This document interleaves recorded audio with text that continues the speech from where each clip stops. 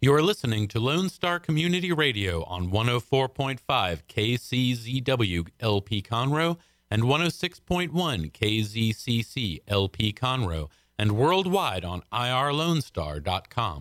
Just like the guy's feet are too big for his bed, nothing seems to fit.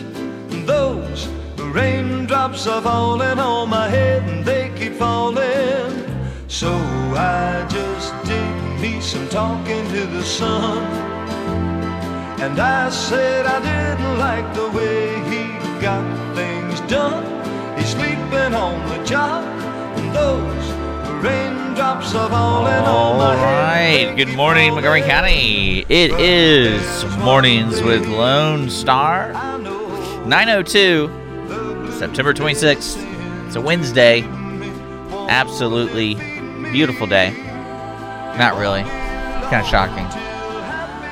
But thank you for joining us. We're going to be here till 11 o'clock. Today's special guest is Jay Studelberg, who's running for county judge. So if you have any questions for him, feel free to reach out to us on Facebook.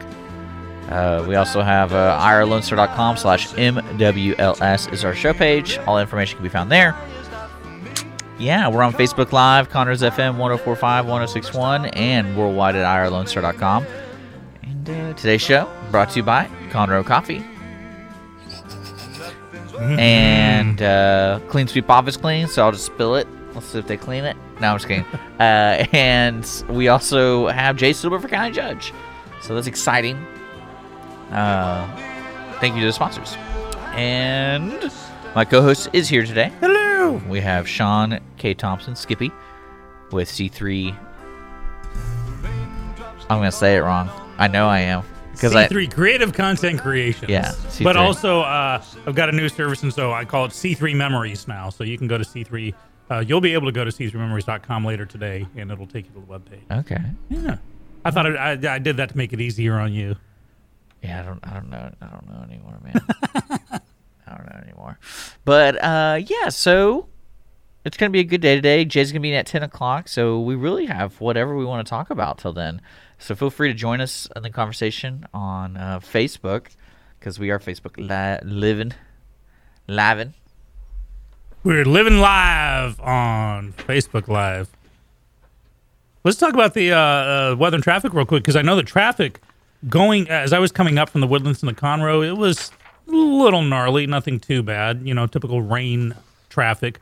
But heading southbound, there was a bad backlog. So I'm going to talk about the weather while you look up the traffic. Right now it's 77 degrees. Okay, now you're putting that on me. That's right. Well, you're the traffic guy. I'm the weather guy. We should change it one day just to mess with people. Yeah, I don't think they care.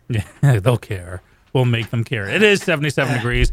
Going to get up to 86. Only 9 more degrees today. Thunderstorms on and off throughout the whole day, all night, all through the week. Again, the bright side, pardon the pun, is tomorrow the high is only going to be 79. Lows are going to get down to 60s tonight. So, yeah, maybe open up some windows, get the air, air out the place. Well, traffic is actually kind of bad on 45. Looking at it right now, if you're heading southbound outside of the Conroe, you're going to run into some major trouble around the 1488 area. There's an accident reported right before 242, and it's backed up all the way to the south side of the loop, 336. Northbound I-45, normal Woodlands traffic, I would say right there by Highway 99 in Spring. There's some major slowdowns right before Rayford Road at Rayford Sawdust, and then everything else outside of that is clean. So I feel like the east side of the county has a better quality of life, because every time we do reports, Interstate 69 is always clear. Like, there's no problems. Well, until the tractors start breaking down on it. That's true. See what I did? That is true. I profiled there. Well, no, if anyone's been around here and they've driven on 105 eastbound, if that one truck or that one tractor on 105 just blocks the whole thing. So getting over the highway I-69. Is it Highway 69 or I-69? It's Highway 59, Interstate 69. Okay. Much like I-45 is also Highway 75. That's so boring. All right, cool. Weather and traffic. There, we're done with that. So I want to do our local announcements real quick. Sure. Happening today, Actually, no, I'm sorry. It's happening Wednesday, October 3rd. It is from 5 to 7. It is the Texas Music Friendly Town Hall meeting with the Conroe CVB. I want to let people know that at the Owen Theater on October 3rd from 5 to 7 at the Owen Theater, everyone's welcome. They're going to be talking about making this city, Conroe City, music friendly, which I'm kind of, when I saw that, I was like, what does that even mean? I'm confused. I'm thinking there's some towns, I remember Madison, Wisconsin, I was there one time, and there was just like music on every street corner, not only in bars, but also buskers, the people with their instruments playing on the street corners. Austin is obviously very music friendly. I think with Conroe, it's almost, what's the word I'm looking for? A formality, because we're all very music friendly already. We have, festivals, music festivals galore. We have First Thursday concert in the park throughout a certain season. So the welcome mat's already been laid out. The doors have been thrown wide open. I think they're trying to make it official, possibly getting some funding. And of course, there are some legal issues as well. You got to make sure that legally in Conroe you can busk. You can, get on the corner. Well, I mean, I think it's more of like this. So Clint or the Reverend Julian Shea does this extensive list of local artists. Mm-hmm. And for some reason, we don't talk about this, but we should. It is obscene how much live music is here. So that's what kind of made me laugh a little bit. I was like, wait a second, what do you mean Texas music friendly here? Well, no, there's Conroe music friendly. So that's what I'm saying. I think it's kind of a formality that we have Red Brick Tavern, Corner Pub, Pacific Yard House, all these different places that have live music almost every night. It's already welcome. We're already music friendly. I think they're just trying to make it official, and I believe there actually could be like grants involved with that. Yeah. Okay. Well, that's happening next week, I believe, on the 3rd. Let me make sure that's next week. Yeah. It's actually a week from today. So from 5 to 7 at the Owen Theater, everyone's welcome, brought to you by Conroe CVB. To learn more information, especially if you're an artist, I guess this is a good way to meet people. Because from what I understand about going to this town hall meeting is all the major players involving live music is going to be there. It would be actual booking agents, local places that you can play, and artists, right? Yep. Okay. And we've also we can finally shell out your CD, your Northern Ireland yodeling. I was going to say that for a surprise, Dick, but thank you. So speaking of the Owen, because we have that, we also have a couple of shows happening at the Owen from the Players. Well, first off, on October 6th, they got the Conroe Country Music Opry happening on October 6th. So there you go. Charity Productions in association with 144 Entertainment and co-sponsor John Wiesner Automotive and Northwestern Mutual Life Insurance Company. They're presenting... let me get the actual... Oh, they changed the picture on me. Hang on a second. Let's fix that. You're getting really bad at this. Yeah, well, no, there we go. The Conroe Country Music Opry live and in concert. And it includes people like Stephen Pride, Freddie Pate, Tony Booth, and Brian Collins. And then just a few days after that, they'll be starting And Then There Were None, which is the Agatha Christie mystery that used to be called 10 Little Rick's Indians. in that. Yeah. And the Dennis, Reluctant Cowboy. And listener Dennis is in it also. He I might check it out. He cut his hair, and just like me. Yeah, why did you cut your hair? First off, I get my hair cut like twice a year, so it was time. But also, I'm in a play, 12 Angry Men, that set place in the 1960s. And in the 60s, men of stature didn't have long hair or beards. So all the actors... But your beard is not gone. Well, bit by bit. By the time I got, I put the beard trimmer down to 1 to trim it down. I'll shave it off. You have commitment issues? I do. I do. I mean, with the hair that I have left, I want to, be able to play with it. But all the actors in the show, because it's literally 12 male actors, 13 actually.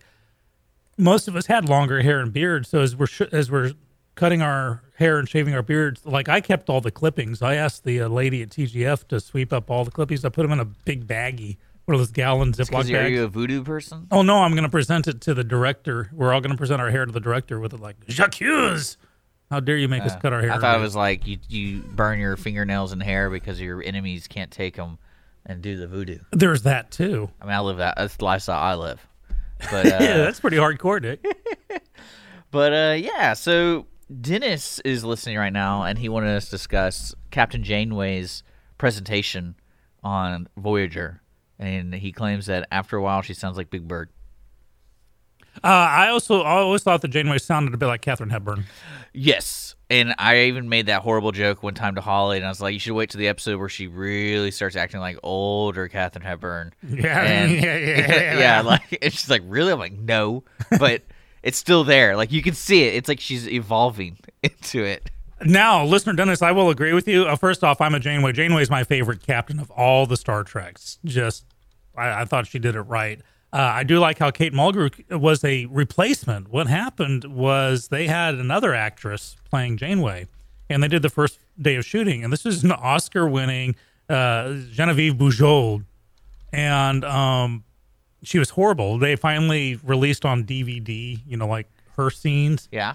And you could tell she didn't know what the heck she was talking about. I mean, you have to have some sense of technobabble when you're in a Star Trek show. Reverse the polarity of neutron flow, divert energy from the shields to the phasers. She couldn't say anything. She just walked around with her hands on her hips like Christopher Reeve's Superman. And so after the first day of shooting, I think everybody agreed, this may not be for you. So they fired her. And Mulgrew was always like number 2. And so they called her like, "Hey, Kate, what are you doing for the next 7 years?"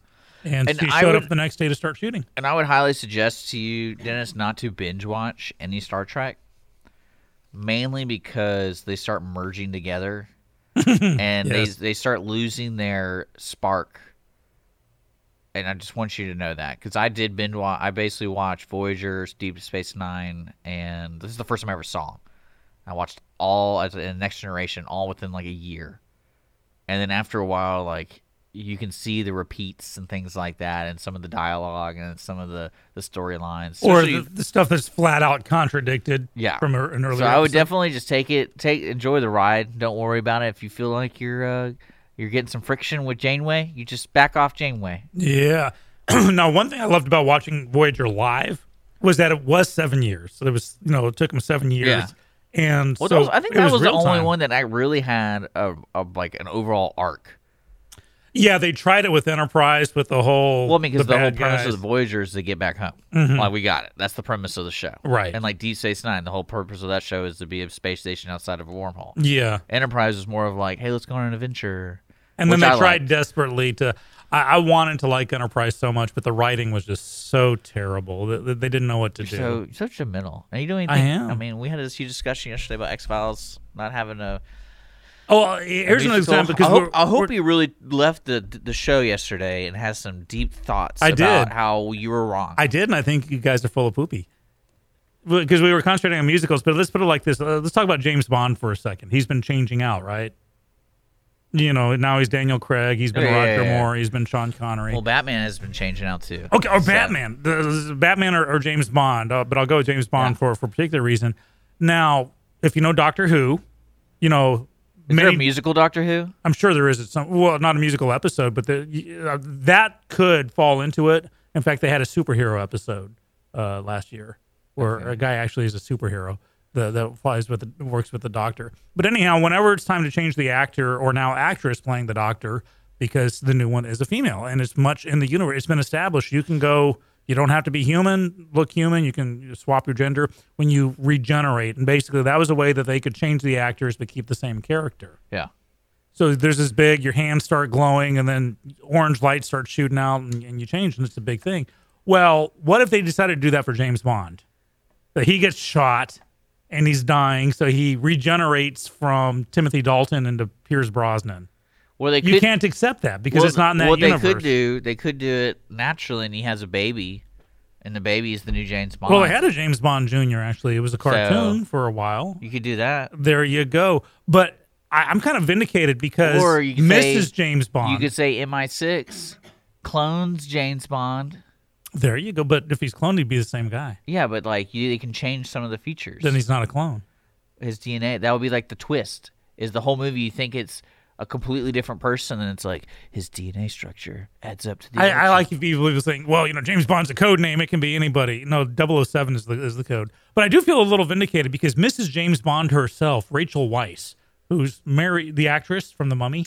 Okay. She's married to Daniel Craig. Okay. In real life, and he's of course James Oh, that's Bond. so wonderful. Thank you for sharing this. Well, she herself echoes my thoughts because after Idris Elba finally said, "There's no way I'm going to be James Bond," she piped up and said, "It shouldn't be a woman," because she's saying maybe in 10, 20 years you can, but the whole point is Bond was written a certain way that treats women a certain way. There has to be, if there's a movie person out there, there has to be an equivalent James Bond, but for a lady. They try it. They try it with Angelina Jolie. They try it with Lara Croft. Well, Lara Croft wasn't James Bond. Lara Croft was more the answer right, to but Indiana Jones. She's in Salt, Mr. and Mrs. Smith. They try it. That's an actress, though. I'm talking like the plot is like almost ideal, same as James Bond, but it's with a woman. They try, and they should. They really should. There should be a female version of a James Bond character, not Jane Bond, but Janeway. Janeway. There you go. And I think it would work just fine and dandy. Yeah. I'm all for a strong female character in a spy series. You don't have to keep repeating that. We know that you support everybody. I love everybody. But it's like you're trying to make a point that people are challenging you that you don't support it. So you want to remind people that you do. Yeah. I think it'll be okay. It'll be okay. Yeah. But thank you, Rachel Weisz, for agreeing with me. Well, I mean, I agree with the whole James Bond deal, especially with the. Let me ask you this: Chris of the Ticket Sub is one of the biggest James Bond fans I know. So I hope if he's listening, he can let me know this. Have they gone off of the books yet? Oh yes. So there's no more there. I mean, there might be an occasional book story, but like the new stuff that I saw, so I can kind of assume that it's not based off the source material besides the names. As far as I remember, there was only one written story of James Bond that has not been turned into. No, two.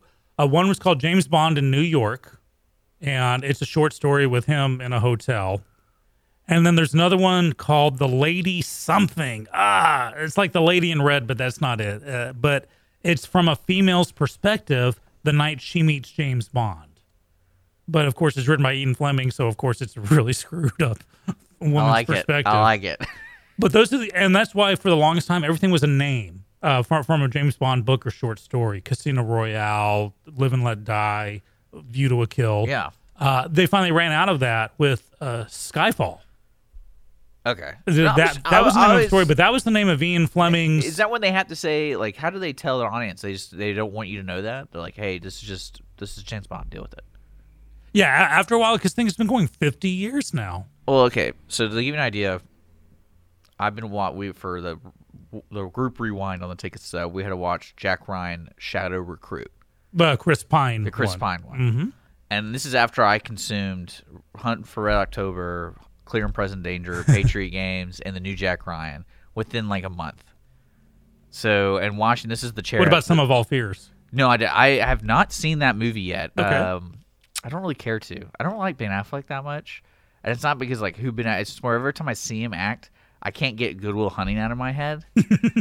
And he was really like, that whole movie was very believable to me. But even though if it was like a joke of accents, like it was still, that's who I think they are. Yeah, I don't know. It's not your fault. Like when I see Matt Damon, I think of him in like every movie.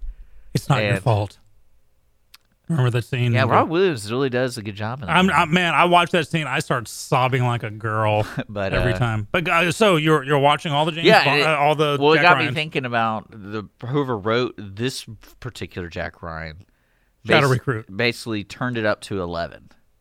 Like every point of view of Jack Ryan, like, you know what? Like, because probably my favorite scene, and this is like it almost like they don't know who Jack Ryan is Jack Ryan, you can correct me if I'm wrong, is a person who is into details, he's an analyst. He's not a field agent. He's the one that looks at a lot of data, like satellite images and stuff. So he's on the ball most of the time, and he's always thinking on the next step in the back of his head. So he like puts things together. He's really good at that.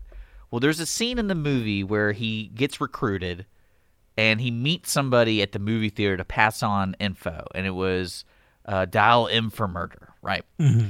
The next scene, he's with his ex-girlfriend, and she finds a ticket stub in his pocket. Dial M for murder. So she brings it up at dinner, and he's just like, no connection at all. She's like, would you like to go see a movie? And he's like, yeah, sure, that sounds fun. It's like, oh, well, how they're playing the classic Dial M for Murder. Would you like to go? Yeah, it sounds fine. And I'm like, there's no way Jack Ryan wouldn't be immediately just like, oh yeah, I did see that movie. I need to have a cover, that kind of stuff. Right. He would also not keep the ticket. Who keeps that ticket stubs? But yeah, I just laughed when I saw that, and we're gonna talk more about that in the movie. But it got me thinking about when people take like James Bond, how many true James Bond movies are about Ian Fleming's James Bond, and then how many are like, hey, we like what he did with this other one, we're gonna go with it. The reboot, Casino Royale, was the closest to the book. I mean, even down to dialogue, the torture scene where he's strapped to the chair, that's out of the book. They actually hurt my private parts. Right. I read it decades before I saw it. You're really into that stuff, aren't you? Well, is that what started your whole, like, the dark stuff you read now? No, actually, it was Chitty Chitty Bang Bang, which was also written by Ian Fleming. Is that what it's called? C&B torture? Yeah. Oh, my. Just reading that as a kid, your imagination comes up with, it was worse than what I saw in the movie, but even then the movie messed me up. But no, Ian Fleming also wrote Chitty Chitty Bang Bang. Now, they turned it into a stupid musical. Well, it was a cute musical. But the book, it's more, you got a magic car that talks, but it's kind of a spy thriller with it, too, with the kids learning codes and stuff like that. It was really interesting. You should read the book, Chitty Chitty Bang Bang. Read?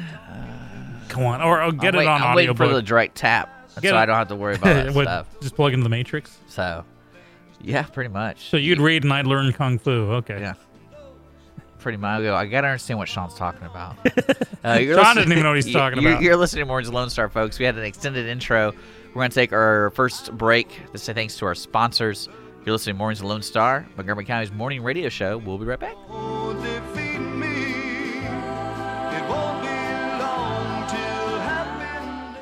My name is Jay Stittleberg. I'm an Iraq War veteran, Naval Academy graduate, certified project management professional, and I'm running for county judge in Montgomery County. We should have a budget and a strategic plan that reflect the priorities in our county: public safety, flood mitigation, mobility and infrastructure. I will build trust in our county government through transparency and accountability, representing every resident in Montgomery County. I'm Jay Stittleberg, and I'm ready to work for you.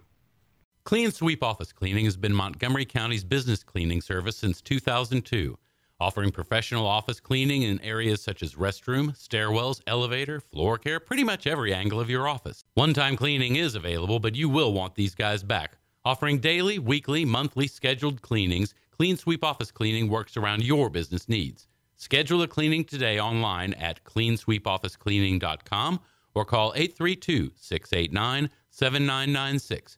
Clean Sweep Office Cleaning. Take back your time and let us make your office shine. Mornings with Lone Star is sponsored by Clean Sweep Office Cleaning. Conroe Coffee is a local coffee shop located in the heart of downtown Conroe at 206 North Main Street, Conroe, Texas. Between the Crichton Theater and the Owen Theater, Conroe Coffee serves breakfast, lunch, and dinner, along with tasty treats and Italy's favorite coffee. Have your favorite coffee or just have a midday snack be personally delivered to you at any location in downtown Conroe. All you have to do is call 936-CONROE-C or 936-266-7632. We'd like to thank our sponsor at Conroe Coffee for supporting Mornings with Lone Star and Lone Star Community Radio. Don't forget to check them out online at conroecoffee.com. Raindrops keep falling on my head, but that doesn't mean my eyes will soon be turning red. Welcome back, Mornings Lone Star, irlonestar.com. It's 9:26, folks. Thanks for tuning in. Today's show is brought to you by Conroe Coffee, Clean Sweep Office Cleaning, and all that good stuff. Let's not forget today's special guest, Jay Stittleberg for County Judge. He's also a sponsor of the show. Special thanks to him. If you got a question for Jay coming in, we're going to talk. He's running for county judge. We always talk about stuff the county judge does, all that good stuff. You should check out his past, hangouts, because they're pretty. I enjoy them. I learn a lot, and especially about a position that no one really knows. And when they go vote, they're like, they don't really put a lot of input in it. Right. It was unusual. That it was Michelle Obama, I think, is incidental. It could have been Nancy Reagan if she were still alive saying it, but it would just bother me just the same. So it's not a left versus right thing. Okay, good. Well, because frequently I'm saying, you're coming down on Trump's side. No, this is just when I think there's something dumb said by any party. But this one happened to be by Michelle Obama. Basically, she said it doesn't take any special training to vote. So, and I'm trying to find out, remember the actual quote, but basically it was, you don't need to know anything about anything to vote. Just get out and vote. Doesn't matter. Just vote. And I got to disagree with that. When I've talked before, voting's important. Voting's insanely important, but you got to vote smart. You got to know what you're voting Well, I think for. there's a lot of folks, especially those who are in charge, are afraid of doing anything adventurous when it comes to educating voters. Like, to me, I'm thinking, I always try to apply like where things work and where things don't work, and especially in the technology information age. Why is it so hard to do a voting deal where you get basic information about who's running? Well, you get your voter guides in the old days, but unfortunately, that almost immediately became, GOP would put out theirs, DNC would put out That's theirs. what I'm saying. Like, it's not state sponsored. In a sense, like, there's so many different ways each county handles their voting, but I know for here, on November, there'll be 2 people per ballot most of the time. Mm-hmm. So why is it so hard to put all that information in one place? Because you got to get it from the candidates. Now, last year, And you can't say no. Like, deadline for you. Well, and then you don't meet the deadline. Sorry for you. I worked on a magazine last year that part of it was getting every candidate, and this is just for one party. Well, I meant for the major things. I know. Not like, I'm putting my name in the ring. No, these were the actual candidates who were up for the primaries. Well, the primary is private, though. Do what? From what I understood, the primaries are run by a private organization, by the GOP or by the DNC. No. I know the county helps out with the infrastructure, but like it's internal. A primary is just to determine who, because once you lose. Let's say you lose the primary to someone else, you can't run in the general. I know, but from what I understood, we can ask Jay this. Yeah, Jay, if you're listening, we're going to be asking. From what I understood, it was a private club putting on this voting thing, and then when the actual day comes for the November election, it was like understood. Hey, I've won the primary in our club. I'm the one that gets to put my name on the ticket. Oh no, that's from the convention where the because like from what I understood, if I lost to you, I can still put my name in, and I can still run as an independent. You can run as an independent, or as a write-in, or you could put yourself as a Republican and you just get kicked out of the club. But you can still put yourself down as a Republican, and then the Republicans can say, "No, he's not a Republican." But then it's like, you can't tell me now. Yeah, I remember when Trump threw his name in the hat, and people thought, wait, no, this dude's a Democrat. Well, that's what I'm saying. Like, from what I understand, the technicality of it, you can do that. I'll have to look into that. Because that's one thing I always laughed about the primaries, because I was like, why don't they make that easier to vote? Because... Oh, see, no, it's under the same... The primary elections are under the same election commission, federal, state, local, as the general. So do the independents have a primary?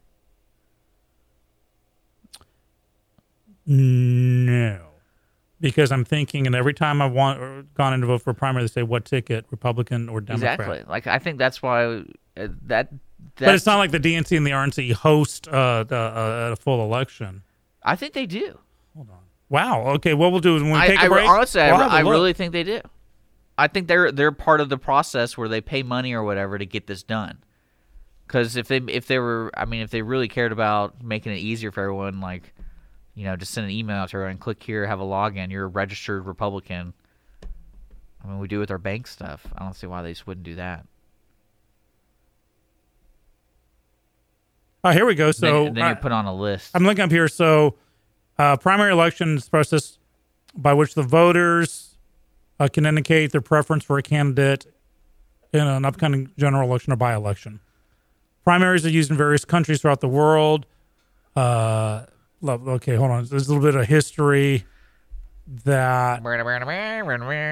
We need like a reading music. So it's like, it gets very interesting and exciting. We could Let's do the People's Court theme music. Dun, dun, dun. Skippy Thompson reading. But no, we could ask Jay that. I mean, he's a politician. He knows all the answers.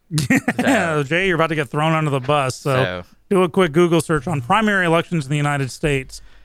That's the way I looked at it, because I just didn't understand how it's like a gentleman's agreement that if you win the DNC primary, it's understood that you can still put you're the one that gets to put your name in, and you get our funding, you get our backing, and you get whatever. Yeah, because there are different kinds of primaries. I got to look into this. That's a really good point you made, though.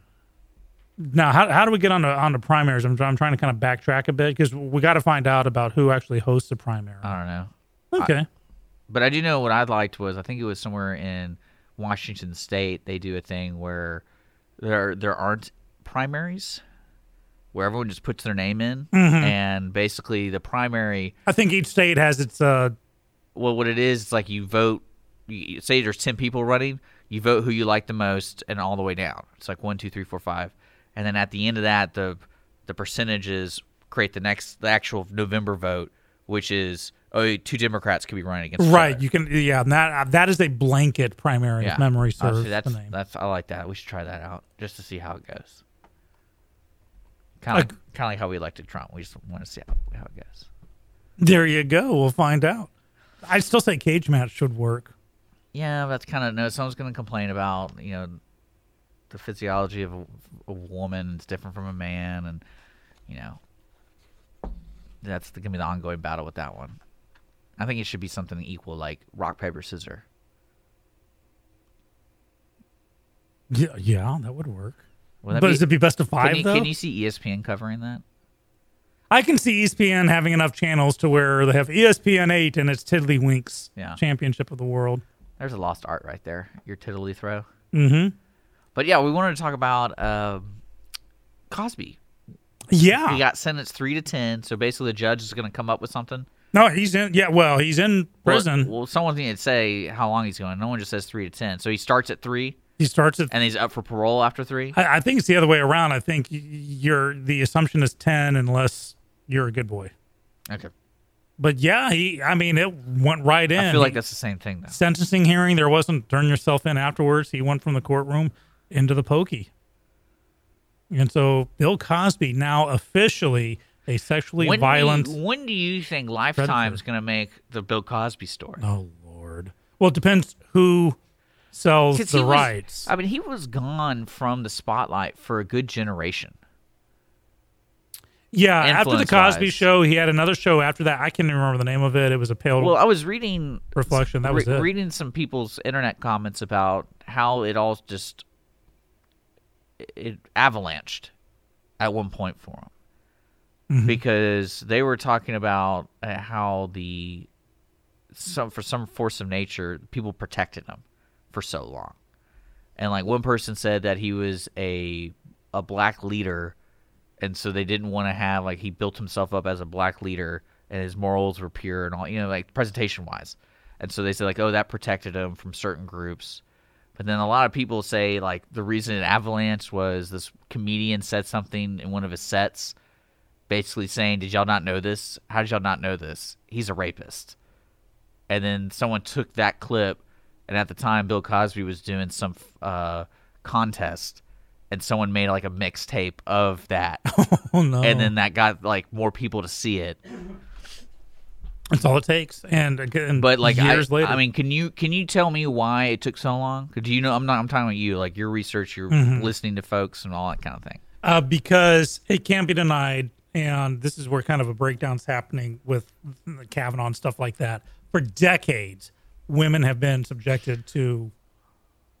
Well, yeah, but stuff but this is well before the Me Too movement, right? Well, that's what I'm saying. For decades, it's been either it was just lay back and relax. I think that's what one lawmaker said. They just need to lay back and accept it. Or I want to know that guy's name. Yeah, no, it was, and I think it was a Republican too. So shame on him. Now we're just making stuff up because you have no idea. No. It truly, I think someone said that, and I think it was a Republican who said that. No, so someone said that. But I do believe it was Republican. Well, no, I meant more of like, because clearly when the sentencing happened the other day, how long did that whole process take? Not long, because it was the judge that sped Gave it it. up. Well, I meant more. It's just kind of weird to me that all of a sudden it just avalanched on him because it was something like 20 plus people that he And he unfortunately, abused. a vast majority of them were outside of the Well, no, I statute get of that, but I limitations. meant like all of a sudden. Yeah, because all it takes is one person speaking up. But now here's the thing: it's that can go either way. One person can speak up and mean it, and that's why people believe Well, that's why that Tiger Spacey Woods, and Weinstein. that Tiger Woods thing got so blown out because there were so many, and it was all suspicious people. But the wife didn't care. She didn't she like break something like using one of his golf clubs? Yeah, Wasn't that like an actual scene? yeah. By the way, it was Clayton Williams who ran for governor of Republican Texas. Rape is kind of like the weather. If it's inevitable, relax and enjoy it. I don't believe that. I Why would swear anyone it's say true. that? I swear it's I true. think that's one thing I love about people when they do. Like my favorite recent one was that superintendent talking about Deshaun Watson. Oh, black quarterback. Yeah, and he's like, my favorite thing is when it first happened, he goes, "Oh, that was supposed to be a private message," but he like posted on Facebook, or whatever social media, but he intended to send it privately. I'm like, does that make it okay? Well, in what sense? Well, I mean, you could say it taken out of context, but No, even if he meant it. I mean, to me, that's kind of a horrible thing to say. Oh, okay. So it's a horrible thing to say. So it's a dead baby joke. So it's laughing at a That's funeral. true. I mean, I give that to you. There's improper and ill-advised, But is it criminal? Well, I mean, he didn't say it was a joke. Wouldn't that be your first thing? Like, oh, the context isn't understood here. It was a thing with a peer of mine, and we've been having this ongoing joke about that silliness. But no, he just said, oh, I just wanted it to be a private message. Sorry. I don't even think someone should be forced to say that was supposed to defend it. If you have a thought, Yeah. unless you act on it, you can voice an opinion or have a thought, Horrible. and it can run contrary to everything. Yeah, you think, but if it's not criminal, But you can't get. I think if you have a thought, though, you have to be open to being judged for that thought. Sure, be judged, but don't be criminally prosecuted for it. So I don't think he's being criminally. I think he just got fired. Or he resigned. So really, he just did everything on himself. Well, if everyone who has said something improper gets fired for it, we would have 100% unemployment rate right now. Yeah. Well, good thing I run the radio station. You're listening to Lone Star Community Radio, broadcasting live from the LSCR studios downtown Conroe, Texas, folks. Facebook Live, all that good stuff. Talking about whatever till 10 o'clock, till Jay gets in, who's running for a county judge, folks. So stick around for that. We got a lot going on. It is 9:40 right now. We're taking our sponsor break, so say a special thanks to those folks. My eyes will soon be turning red. The cry is not. My name is Jay Stittleberg. I'm an Iraq War veteran, Naval Academy graduate, certified project management professional, and I'm running for county judge in Montgomery County. We should have a budget and a strategic plan that reflect the priorities in our county: public safety, flood mitigation, mobility and infrastructure. I will build trust in our county government through transparency and accountability, representing every resident in Montgomery County. I'm Jay Stittleberg, and I'm ready to work for you. Clean Sweep Office Cleaning has been Montgomery County's business cleaning service since 2002, offering professional office cleaning in areas such as restroom, stairwells, elevator, floor care, pretty much every angle of your office. One-time cleaning is available, but you will want these guys back. Offering daily, weekly, monthly scheduled cleanings, Clean Sweep Office Cleaning works around your business needs. Schedule a cleaning today online at cleansweepofficecleaning.com or call 832-689-7996. Clean Sweep Office Cleaning. Take back your time and let us make your office shine. Mornings with Lone Star is sponsored by Clean Sweep Office Cleaning. Conroe Coffee is a local coffee shop located in the heart of downtown Conroe at 206 North Main Street, Conroe, Texas. Between the Crichton Theater and the Owen Theater, Conroe Coffee serves breakfast, lunch, and dinner, along with tasty treats and Italy's favorite coffee. Have your favorite coffee or just have a midday snack be personally delivered to you at any location in downtown Conroe. All you have to do is call 936-CONROE-C or 936-266-7632. We'd like to thank our sponsor at Conroe Coffee for supporting Mornings with Lone Star and Lone Star Community Radio. Don't forget to check them out online at conroecoffee.com. Peace, I'm talking to the sun. And I said, Hello, welcome back. The Morning's Lone Star Dickens TV 9:43 on the dot. Here in the studio, it's kind of a funky combination of overcast and sunshiny out there, but there will be rains coming. So bring your brollies. I do encourage you. We got Jay Silverberg coming in at 10 o'clock. We're gonna Couple minutes. apparently, Dick's gonna throw him under the bus, asking him questions about what now? What was the topic? About Okay, we forgot we were going to throw him under the bus. the on. primaries. Oh yeah. Who runs a primary? Yeah. There we go. Let me jot that down so we don't forget. Yeah. Well, hey, I wanted to ask you this because we always kind of make comments about stupid decisions and everything. I was reading this deal about Dunkin' Donuts dropping donuts from their whole branding thing called Dunkin' with the apostrophe. So they'll just be Dunkin'. And I like how that's what they probably sat at a table. Let's think of a name. Dunkin'. But I read that and I go, oh, this is an IHOP thing. International House of Burgers. Right. We fell for it. You and I went to go do it. We fell for it. We and absolutely then they did. changed it back. But this seemed a little bit more serious. So they want to be known as a company that sells beverages that also include donuts. They don't want to be known as a person who sells donuts but also sells beverages. Okay. To me, this is a bad idea on like several fronts. Yeah. First off, it sounds like a bad musical. Man, you in this musicals. Well, I'm telling you, take anything normal, cut a title of something, cut it in half, add an exclamation point, and you've got a musical version of it. Like if you had Old Yeller, just make it Yeller with an exclamation point, and you got a musical version of Old Yeller. If you had Dunkin' Donuts, you cut out, just make it Dunkin', add an exclamation point. You got yourself a donut musical. So that's number one. Number two, Dunkin', Dunkin' what? Because if they're keeping the apostrophe, the implication is that this is a verb.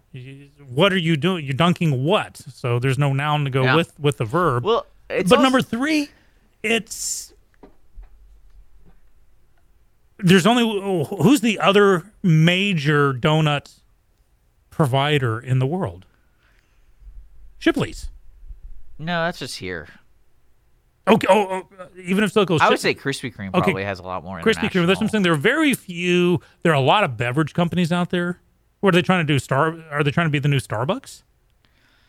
Because you got a lot of beverage companies, but not a lot of donut companies, especially national ones, to compete with. So now you're throwing yourself to be one of many beverage, smoothie or coffee or whatever. You can get those a dime a dozen already. So I think it's bad on that front. Because then it goes just beyond the name. I mean, IHOB, for that couple of weeks they were IHOB, they had the same name, the same branding, the same menus, the same kitchens. You change it from a donut place to a beverage place, everything's got to change on the inside. Huh. I don't know. Huh. Very interesting. Dunkin'. Yeah, I don't really get that. We be Dunkin', and just Dunkin' what? Especially with this offends me. Well, especially with the long-term branding and stuff. Like you've been Dunkin' Donuts, and that's always been what it has been. Unless there was some change where I was born, it was considered something else. Now, sometimes a business changes. AT&T for a long time was American Telephone and Telegraph. KFC, another great example. KFC they changed it from Kentucky Fried Chicken because they didn't want to be considered just fried chicken because fried was bad. So that prompted it to KFC. Plus everyone already called it KFC. Hey, I'm going to KFC for dinner. What do you want? So it was a natural evolution. No one says, hey, pick me up a cup of coffee from Dunkin'. Dunkin' what? So they should have called us. We could have told them this was a bad idea and saved them a lot of money. To me. I guess I just don't like change, man. Get off my lawn. Don't change the name of Dunkin' Donuts. Welcome to my world, Dick. Speaking of change, West Virginia has now made it that you can legally vote on your smartphone. Well, good. Interesting. About time. Well, what about hacking? I mean, someone just taking your phone. The kids getting I have a whole thing about. It's funny that everyone's talking about people meddling in elections. Like, there's so many points of way to meddle in an election. It's insane. But now all of a sudden it's a big issue because we don't like our current president. Voting on your phone, my philosophy is the safety of illusion, or illusion of safety. Okay. And privacy. So if I feel confident enough that a bank can handle my money, but then again, this is the counter to that. So if a bank can handle my money and they can make an app where I can take a picture and to make my deposits from my phone, why can't we vote? And the counter to that in my mind is there's only, you could say this in a number perspective, is there's so many people right now trying to hack into, say, whatever they want to hack into. If you make it available on an electronic device, that percentage is going to go way up because of how important it is to people want to hack into your voting stuff. Right. So that's the only fear I have. So to me, if we do that, we better put a lot more money and resources in building a very secure way of doing it, which is a no-brainer. But also we're faced with the reaction to it is there's going to be a lot more people who are a lot smarter than most people, because, the ongoing joke with technology is the hacker's always getting hired, So it's like that. So, I mean, the best hackers in the world work for the NSA So now. the way I look at it is if there is meddling in the election, at least we'll have proof because it's in the hacking. But what if the organization that's now in charge of the voting is the one that wants to affect the outcome? Well, I mean, I don't doubt there's some conspiracy theories, and I mean, no, we already have electronic voting. I go and I spin the thing. I'm old school. I'm checking the box and folding the paper and slipping in the ballot box. I remember those days, and where it would take a long time to get votes counted because you could demand a recount. There was no way it could be hacked unless someone ballot. Now, of course, ballot boxes would go missing, or you'd have dead people voting. It was just with phones. I personally don't think we're ready to be voting, especially on a national election with our phones yet. There are too many stories of some mom leaves her phone down on her table for 5 minutes, and all of a sudden the 3-year-old kid orders $10,000 from Amazon Prime. Well, the way you do it, and like Apple's a good pioneer in this sense, is there's two ways Apple introduced a common. It's been common everywhere else, but they really got it down to where people are used to it. They got the thumbprint entry, and then the face entry. Mm-hmm.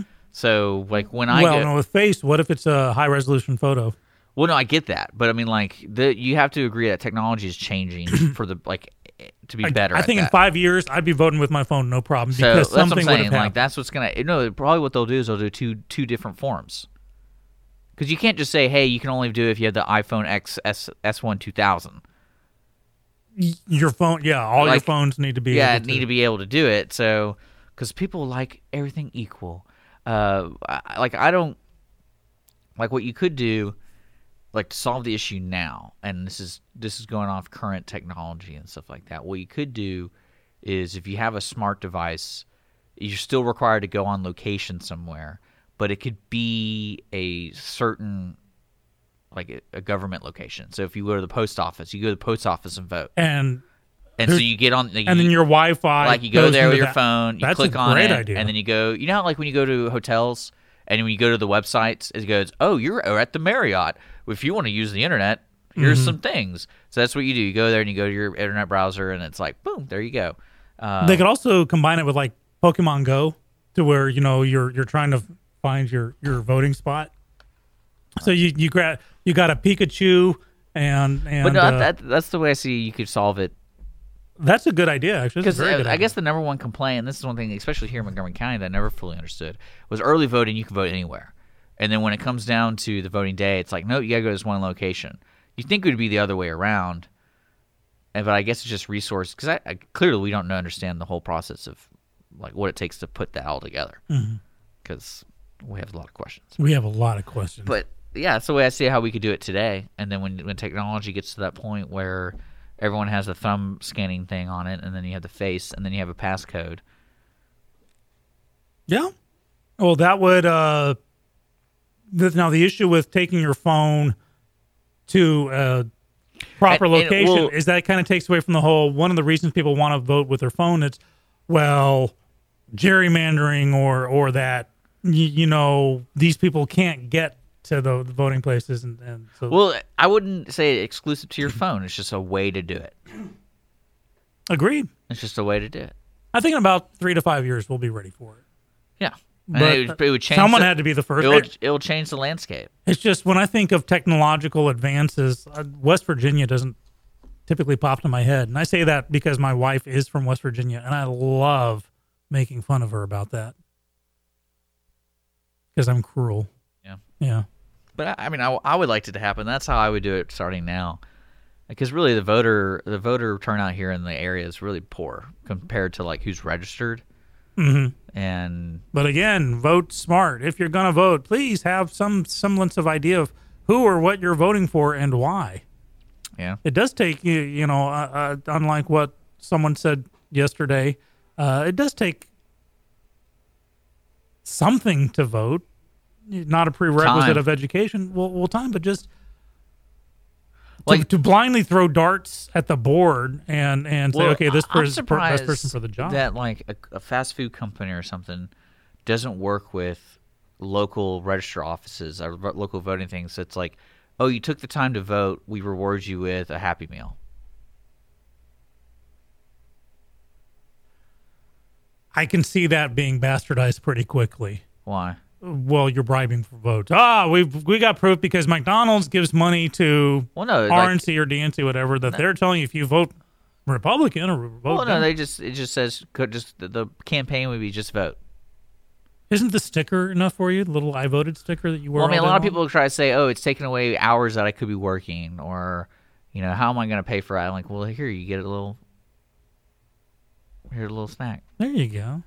Plus, we get some publicity. If there's a long line at the polling station, just have like the old cigarette girls, but they're walking up and down with, or like the Well, no, concessionaires. you could be Chick-fil-A, and it's like, oh, you're already used to long lines? What about the peanut throwing guy at the ballpark? What about them? He just walks up and down the line and, you know, throws you peanuts if you're. Well, I've actually never been in a long line when I voted. I don't know what it is. The last long line I was in, and I was in the line for like 2 hours. Unfortunately, polls don't close. It was Reagan, 1984. That's weird.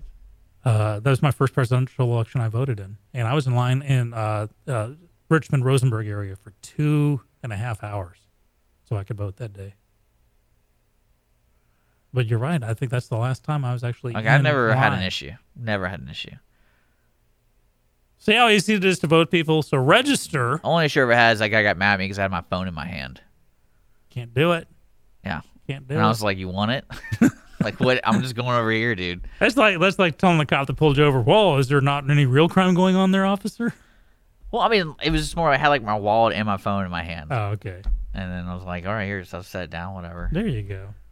Well, it is 9:56. How about we take a break?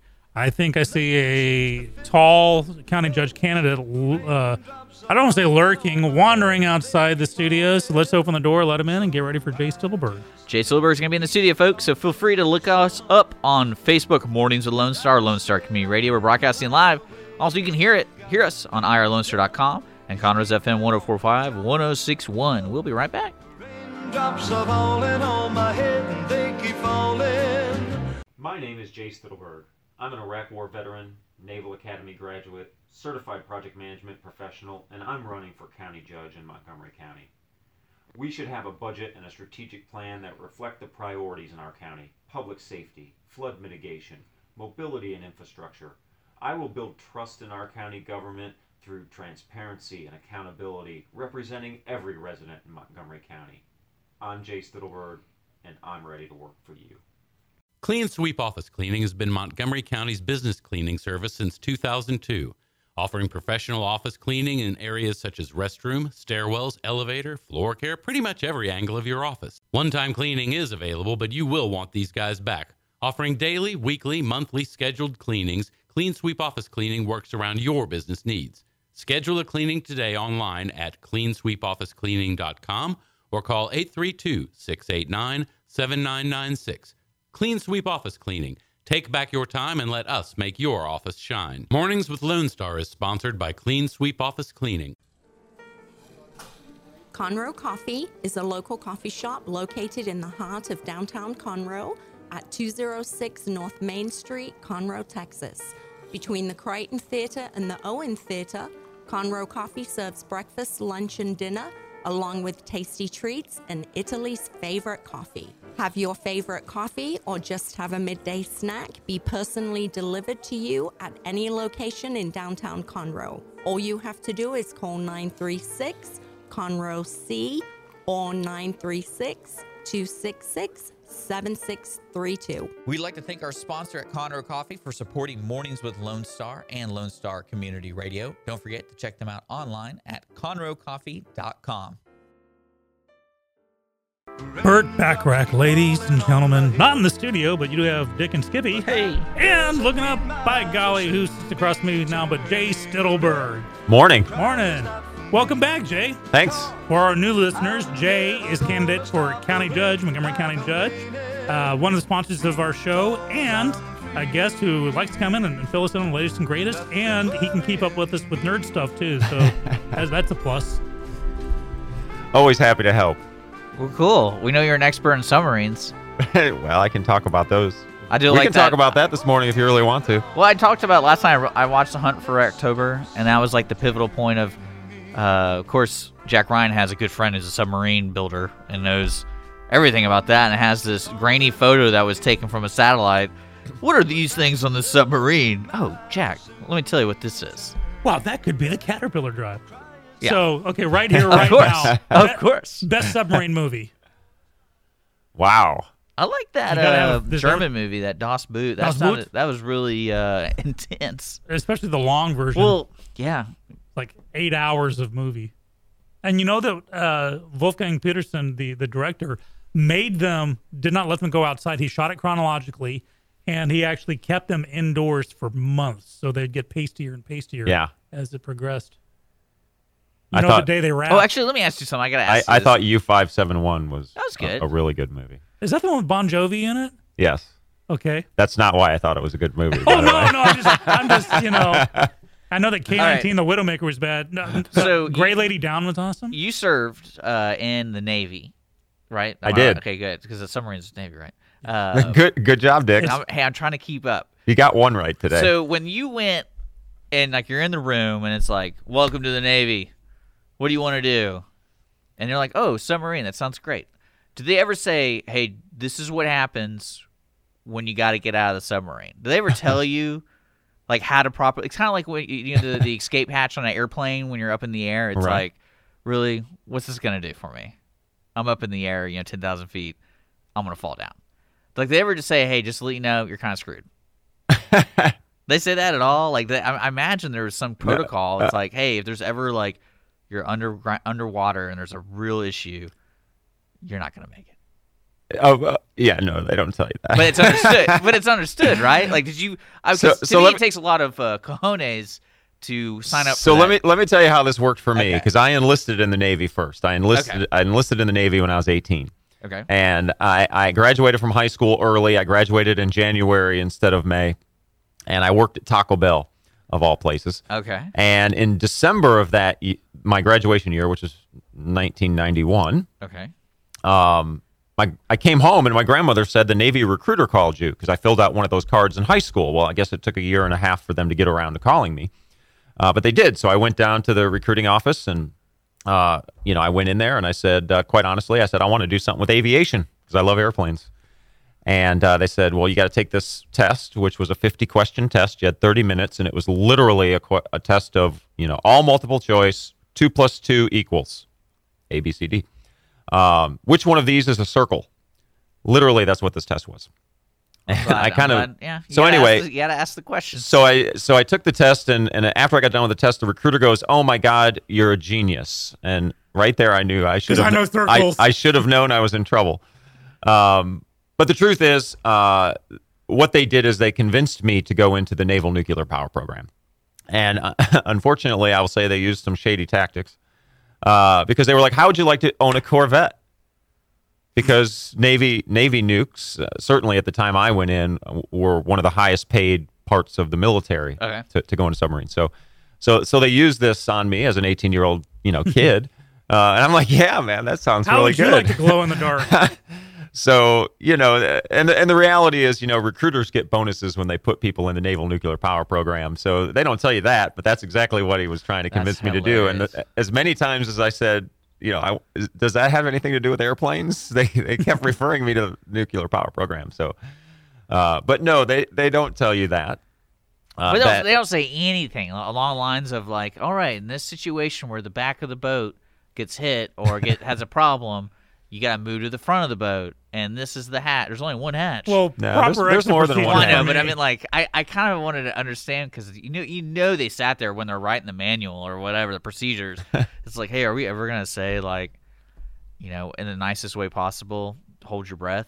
Like, The answer is no. no. Well, here's the thing. Right. When you have the Okay, I was just specialized curious. service people like submariners or aviators, there's a mindset that goes with it. For someone to willingly go into a steel tube for months on end, knowing that just, one weakened bolt and you're crunched to the size of a BB, that takes a special mindset. If an aviator, they're cocky jocks for a reason because they can pull G forces. They're like trumpet players. The egos are huge. So no, Yes. that's why I know my exit procedure on a submarine would be running over the bodies of every man and woman in front of me to reach that ladder, and everyone else be damned. But that's why I'm not on a submarine. I was just thinking about that because I was like, they got At least I'm honest about it. Something. Well, and I will tell you though, the truth is it's in the bigger flick of things, it's a serious business, and we obviously pay attention to the other militaries around the world that have submarines, and certainly we paid attention to the Soviet Union or Russia. They're not our biggest threat anymore, but when the Kursk, I don't know if you guys remember when the Kursk sank. Mm-hmm. The fascinating details of that were we offered to help. We have rescue submarines, so we could have tried to help them, and the Russians declined our help. They actually denied that it sank for a while. But the funny part, I say funny, it's not funny, but the interesting part of it is if you'd actually stood that Kursk up on end, half of that submarine would have stuck out of the water because it only sank in about 200 feet of water, and those submarines are about 400 feet long. But everybody died, and it's unfortunate, right? Most of them suffocated, and the others, unfortunately, were killed instantly. The way it works with an explosion on a submarine when everything's sealed up. So, it's serious business, and we know that when we get into it. Oh yeah, so, of course. Because there's like I know the Army and when I say Army, I mean like the service. They're very serious about like writing everything out. And we're very disciplined. Yes. So I'm like, I wonder if they ever got to that moment. It's like, what do we tell these people? And like, let's just ignore it. Let's just not write anything down, and just because they're not all idiots. They're on a submarine. They know what it is. Kind of like when you get an airplane, but an airplane they at least say, hey, there's a parachute under your seat or something like that. But there's only one. There's 5 of y'all. So well, we had in my day we had what was called stanky hoods. Okay. All right, and so if we had to do an emergency escape, what you did is you went into the escape hatch. Okay, so there is an escape hatch. Yes, Yeah, there okay. are escape I don't know hatches. anything about submarines. Everybody So- load into the torpedo tubes. You go into the escape hatch, and you close the bottom of the escape hatch, and there may be 10 of you in there, and then we would flood the escape hatch.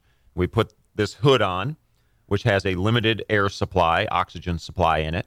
So we'd fill up the escape hatch with water, and then we equalize it with sea pressure for whatever depth Yeah. we're at. Then we open the upper hatch, and then these stanky hoods, we'd activate, the oxygen. And basically what they teach us to do is it's kind of like Santa Claus, I guess. You go ho, ho, ho, ho, because the air is expanding in your lungs. And in order to make sure you don't die, you just keep saying ho, ho, ho, ho, ho, because it takes you to the surface. So you just let it go. That's incredible. So that's how it actually works if we had to do it. No, I never had to do it. Okay. Thank God. But, Well, no, again, see, there's that's what I was looking for. Is like, you think there's got to be something where it's like, this is how you get out, guys. I'm glad there is. I really am glad there is. Yes, there Or is. one day, are we going to have like the Jay Stillberg memoirs with your days in the submarine service? Oh, maybe. I'm sure throughout my life, I could write a book that would probably be pretty good. Awesome. I'll look forward to that one. I love a good read. But let's talk about, so yesterday was Commissioner's Court, Yeah, right? Well, sure was. Was like their topic of the day. Earlier we were talking about the animal shelter. Was that addressed or? Yeah, I can tell you. In the agenda, I have it right here in front of me, and That looks way too long. Yeah, it was a long commissioner's court yesterday. Let me tell you. Now, do you think maybe people are trying to get ducks in a row before the elections happen? Well, I think that a lot of it was just county business and doing some proclamations, so I didn't see anything necessarily getting things in order. Okay. I mean, to me, it was just normal business, quite frankly. But I had to leave, unfortunately, and at 12:30 they were still in executive session. Wow. So When they do that, is it just kind of like, oh, hey, we're going to take a quick break. You guys stay here, and then they could be like all day, and then they come back out. Executive session means they leave, right? that is correct. And they go and they're It's like- their closed door session, And then they come back out. This is like mid-meeting. so this is at the very end. So the way it works is at the very end they do executive session. It's on the agenda. It's at the end. Okay. and they put the topics they're going to discuss in there in kind of generalities, because that's the reason it's an executive session. Well, sorry, like, explain to me, why would they have this? You don't What's want to the be benefit? some things you don't want to be on the record for. Not like in a bad way. that- Well, is it because like, well, we're not. So this is we're- things like discipline of employees, Okay. performance evaluations, contract negotiations, these types of things that really can't be in the public until the end of the day, right? So you're not going to talk in an open court about the punishment of an employee. When you're on the commissioner's court, are you allowed to talk to each other outside of this? So, Well, no, like, do we- it could- Well, that's what caused the Toma kerfluffle. Well, no, Yeah, because let's- the way you just we described can- to me, is that the only time there's 5 of them, right? there is 5. Mhm. So all 5 of them get together. That's the only time they can get together alone is an executive session. legally and talk business And talk county So business. there's no emails. There's no like, hey, press 1 for this, push 2 for that. We need to vote on this. Like, it's literally one day every other week for 2 hours or however long. Right. Some of the executive sessions might last 10 minutes. Some might last 2 hours. So It they just can't depends talk on what to they. each other at all. about business. But if they're all, if they all meet at, Perry Steakhouse, hey, get around and talk, as long as it's verifiable that they don't discuss business. You don't even need all 5. You need 3. You need a quorum. And So how did you get anything done? it's a good question, Like, right? that's- I mean, that's and crazy. this is. Let me say this. There are some exceptions to, if you read the TOMA, it's not very long to read it actually. And that's Texas Open Meetings Act. Texas Open Okay. Meetings Act, and there are some exceptions in there for when the commissioners or the county judge can meet in a quorum or more. Things like a charitable event that they happen to be going to, and they obviously they can't discuss county business, but they can be there in a quorum, if you will. The truth is, they cannot, like you said, go to Perry's and have dinner. They are not allowed to go to Perry's and have dinner in a quorum.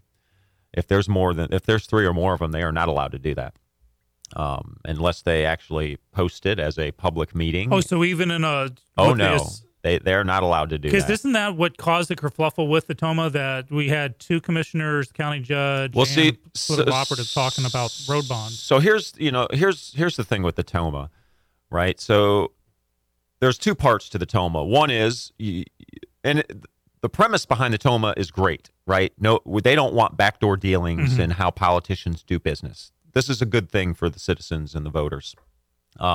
Unfortunately, it has some unintended consequences. One is you cannot meet in a quorum other than at a posted official meeting. So you cannot go to dinner, but there are exceptions. Like I said, if there's a charitable organization and they're having a gala, technically you can go. But this is why you'll see Ball game, maybe. this is even why with the township board and stuff, if you see other elected officials from another city council or something come, they will never show up in a quorum. They will always be less than a quorum. So if there's a city council that has 5 people, there might be 2 of them that'll go to a meeting of interest, but there'll never be 3 because they cannot meet in a quorum even to do something like that. That's ridiculous. So that's the first part. The second part is you can also not, for example, if I were to be the county judge, I couldn't go, to Commissioner Riley and have a discussion about something in particular about county business, just him and I, and then 2 days later go have a meeting with Commissioner Nowak and talk about the same thing, because that's also a violation. Yeah. Because now you're meeting in a quorum, just not at the same time, right? So I can tell you from my perspective of the Texas Open Meetings Act and having read it, that I think the intent of it is really good. But unfortunately, I think it's a very, very poor piece of written legislation, because quite frankly, if you have a district attorney that has, I don't want to use the word vendetta, but you understand has what I'm personal saying. feelings on a certain Right. That district attorney could go indict any elected official in this county on a violation of the TOMA. I guarantee it. They'll find a way. Because it's just so broad that it almost stifles elected officials and how they do their jobs. Because, I'm obviously not suggesting that backdoor deals are good, but sometimes you do have to have discussions about things, and sometimes you have to do compromise,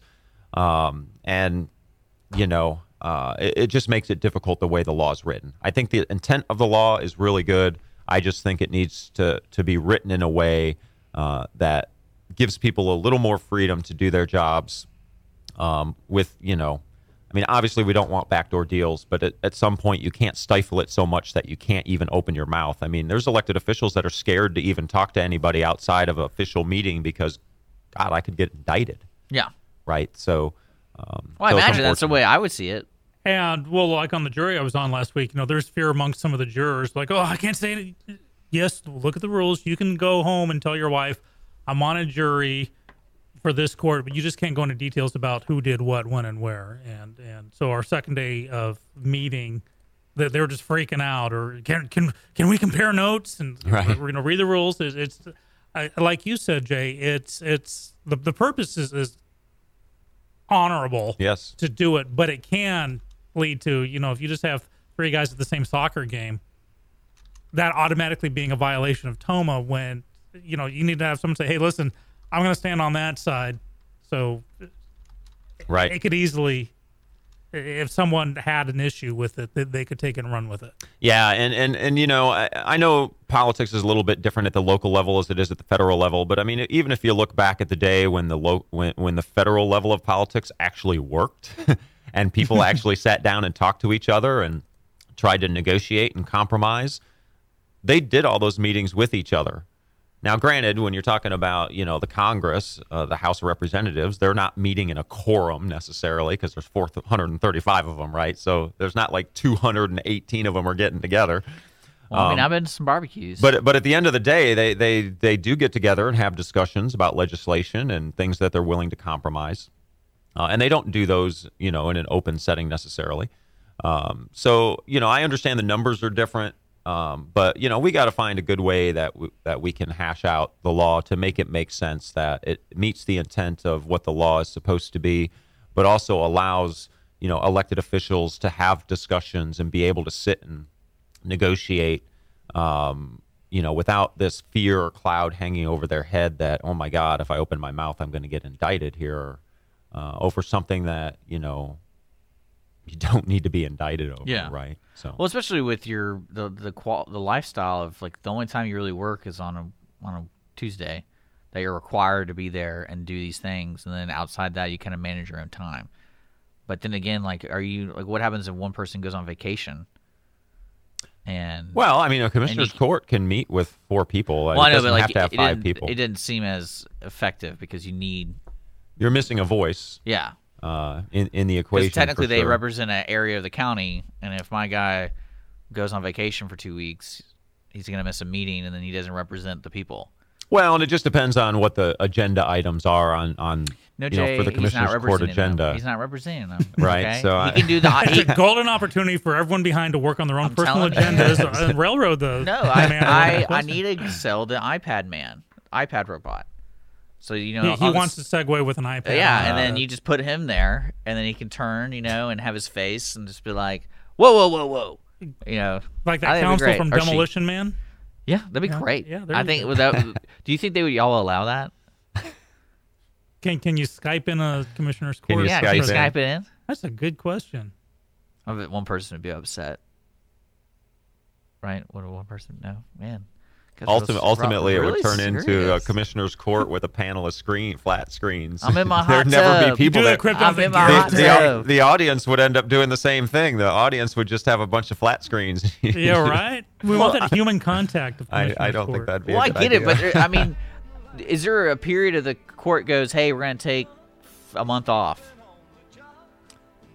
I imagine not, because things are going. Yeah, over the holidays, I mean, they adjust the schedule over the. I mean, they put the schedule out for the commissioner's court at the beginning of the year, right? And it's got all the meetings that are on there, and they do move things around occasionally to accommodate holidays and things Yeah. of that nature. So, it's not like if it starts on, yesterday, Tuesday, and if you go every 2 weeks for the next year, it's not like that's necessarily when Yeah. every commissioner's court, Okay. because they do adjust it. Okay. I mean, it sounds like I have no control of my job. But you're listening to Lone Star Community Radio. We got to take a break. We're hanging out with Jay Stillberg, who's Got running some- for a county judge. We got some questions. Yeah. And I Good. and that's gonna be we're gonna ask those questions. We didn't even screen them. We're just gonna go for it. Good. All right, you're listening to Lone Star Community Radio. Unfiltered. You're listening to Lone Star Community Radio with Mornings with Lone Star. We'll be right back.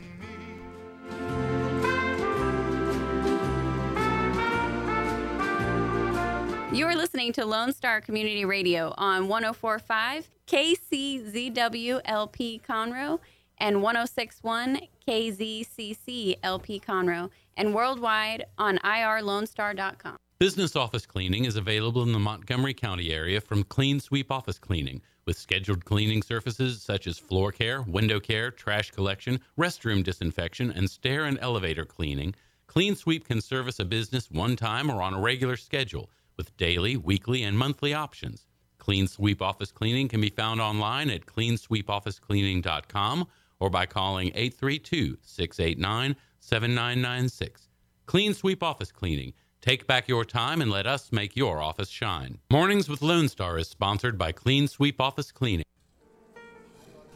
Conroe Coffee is a local coffee shop located in the heart of downtown Conroe at 206 North Main Street, Conroe, Texas. Conroe Coffee serves breakfast, lunch, and dinner, along with other treats and coffee. For more information regarding store hours and delivery in downtown Conroe, Conroe Coffee is on Facebook or by telephone at 936-266-7632. We would like to thank Conroe Coffee for being a supporter of Lone Star Community Radio and our morning sponsor with Mornings with Lone Star.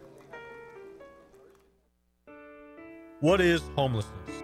Have you seen parents struggle to find a job without having transportation or childcare? What about the children sleeping in cars with nothing to eat? Families shouldn't have to struggle to survive, and children should not be homeless. Family Promise of Montgomery County serves the needs of homeless families and their children. Learn about ways you can help and learn about partnership opportunities at www.familypromiseofmc.org or call our day center at 936-441-8778. Don't forget to download the Lone Star Community Radio app for your Google Play or Apple Store. Bring Montgomery County's community radio with you anywhere with your smartphone or tablet. If you are in the Conroe area, tune in on FM. That is Conroe's FM 104.5, 106.1. Hispanic Chamber Connections with Dr. Carlos Sanchez, President of the Woodlands Conroe Hispanic Chamber of Commerce, featuring event announcements, member highlights, and more. Tuesdays at 1 p.m., broadcasting from the heart of Conroe, Texas on irlonestar.com and Conroe's FM 104.5, 106.1. Those raindrops are falling on my head and they keep falling. So I just did me some talking to the sun. And I said I didn't like the way he got things done. He's sleeping on the job. And those raindrops are falling on my head and they keep falling. But there's one thing. Welcome back, Mornings Lone Star, broadcasting live. Talking body doubles. Yeah, off it's a the real air. deal. It's a real deal. And we are broadcasting live from downtown Conroe, Texas on Facebook Live. Check us out on Mornings Lone Star and also Lone Star Community Radio's Facebook page or Conroe's FM 104.5, 106.1, and worldwide. Listen on our app, Lone Star Internet Radio, or irlonestar.com. We're sitting here with Jay Silberg, who's running for county judge. And we were talking, the commissioner court meeting is always usually on every other Tuesday. And it's crazy to me that they only meet in person for a couple hours alone. Even though that sounds like, they should be doing backdoor dealings, but it's like...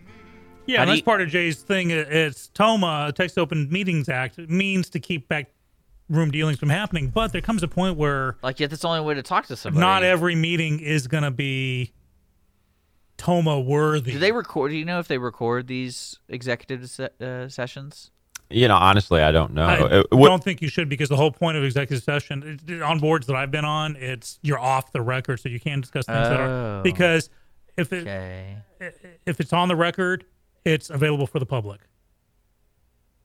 Okay. And it falls into today's the minutes. Political climate doesn't matter anymore. Well, no, because for instance, you can have your the chastisement or punishment of an employee, or let's say it's a bid proposal and you have publicly traded companies bidding. If you give their names and send out to the public, that's insider trading. If I know that, not in Russia. Well, yeah. So, newsflash, Dick, we're not in Russia. We might as well be. Does anyone else miss the Cold War? At least we knew what was going on back then. Well, that's what I was saying. That's when being in a submarine was really fun. Oh, golly. That's what we were talking about, electronic voting, like with your phones and stuff. And I said, well, at least if if you're being hacked, you have like a trail of knowing what's actually happening instead of just kind of like the boogeyman kind of thing. Because today's world is ridiculous on, I had to say, I had to laugh a little bit when the big talk right now is Russia's meddling in the election. And I'm like, you realize like Twitter and Facebook are meddling in the election. If you want to say anyone's meddling in the election, like they kind of control what people see. So how's that not meddling in an election? Is it not? Well, when we get back to it, my sense of it was when 3 companies and 13 individuals were named as the meddlers. So 13 hackers. Yeah. And I used to work for EV1. You remember Everyone's Internet? I worked there. There were like 30 of us geeks. We actually had a break room with free video games. I mean, so this is what we're talking about. But that's when one of the companies actually got counsel, and the counsel showed up and pled not guilty. Let's go to trial. And that, if you notice, at that point, that news was over. It's more of like your perspective of what is meddling, and when does it become meddling? When does it become just the daily life of working in that field? But if that makes sense. Here's the thing, meddling's not a crime. And technically, I know the word collusion is thrown around. It's not a crime. There's no charge of collusion. It just became the thing. Now, of course, it's come to mean something more. But with meddling, there's no... Because couldn't you argue like all those nonprofits are meddling? Well, yeah, you can have a super PAC on both sides. Right? Well, here... Oh, good. Here's what I'll say about like Facebook and Twitter and all that. Mm-hmm. I always encourage people, if you read something on there and you go, wow, this looks pretty earth-shattering, go research it a little bit and make sure it's true before you start hitting share and making snide comments. Like, don't search on Google. Because they're going to control what you see. Well, you can, you can use Google. If you know how to use Google, you can use Google, right? Yeah. You have to click on several of the things. You have to look at legitimate websites, and you have to read several things. Like if I read something on Facebook and it's a newsworthy story, so-and-so resigned, or so-and-so did X, Y, or Z, and somebody that people know, a household name. If I read that on Facebook, the first thing I do is go to all of the media sources. I go to NBC, CBS, Fox News. I look at all of them to see if they have a headline about that particular thing, because I know that if that newsworthy thing I'm reading on Facebook is truly newsworthy, all the major networks will have it. Yeah, mine is to hit a wire service right off the bat. I go old school journalism where it's 2 independently verifiable sources. And I think we were talking about this the other day. A wire service, AP, UPI, or Reuters, tend to that goes out to the NBCs and the MSNBCs and the Fox Newses of the world, and they take that and run with it. So they must, for the most part, be above contestation. That's right. And let me put it in perspective a little bit, in my opinion. I mean, let's take the stuff you can see on Facebook, and some of it's very nasty and negative. I think it's wonderful. Right? But how is that any different from a politician putting a mailer out during an election cycle that does the same thing? And right? we don't have a line drawn of like what is meddling and and especially people just take it as truth. That's what I'm saying. It's a word just thrown around. Oh, the Russians meddled. And it's like, how? It's not. And even if they did, even if they hired some people, some geeks to put out, boy, she smells funny, doesn't she? Well, the thing is that people don't, people tend to not research, right? They read something one time and they believe it, and then they just start spreading it around, right? And so, if people haven't realized this, and I'm sure anyone who pays attention to politics probably has, is that unfortunately in our day and age, and it didn't just start in the last couple of years, is politics is not about, quite honestly, the qualifications of candidates and what kind of background they have or what they stand for.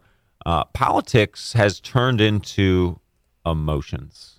Oh, easily. And everything is played on emotions, right? So that's why you see the types of commercials we see, whether it's TV or Facebook or radio or whatever it is, because it's all about playing on people's emotions, because that impacts people more than, anything else. So that's why we see what we see, and unfortunately, people in the age of technology, they tend to just believe what they see and not research it to make sure it's true first. Yeah, I think it's a byproduct of kind of the instant gratification. Sure.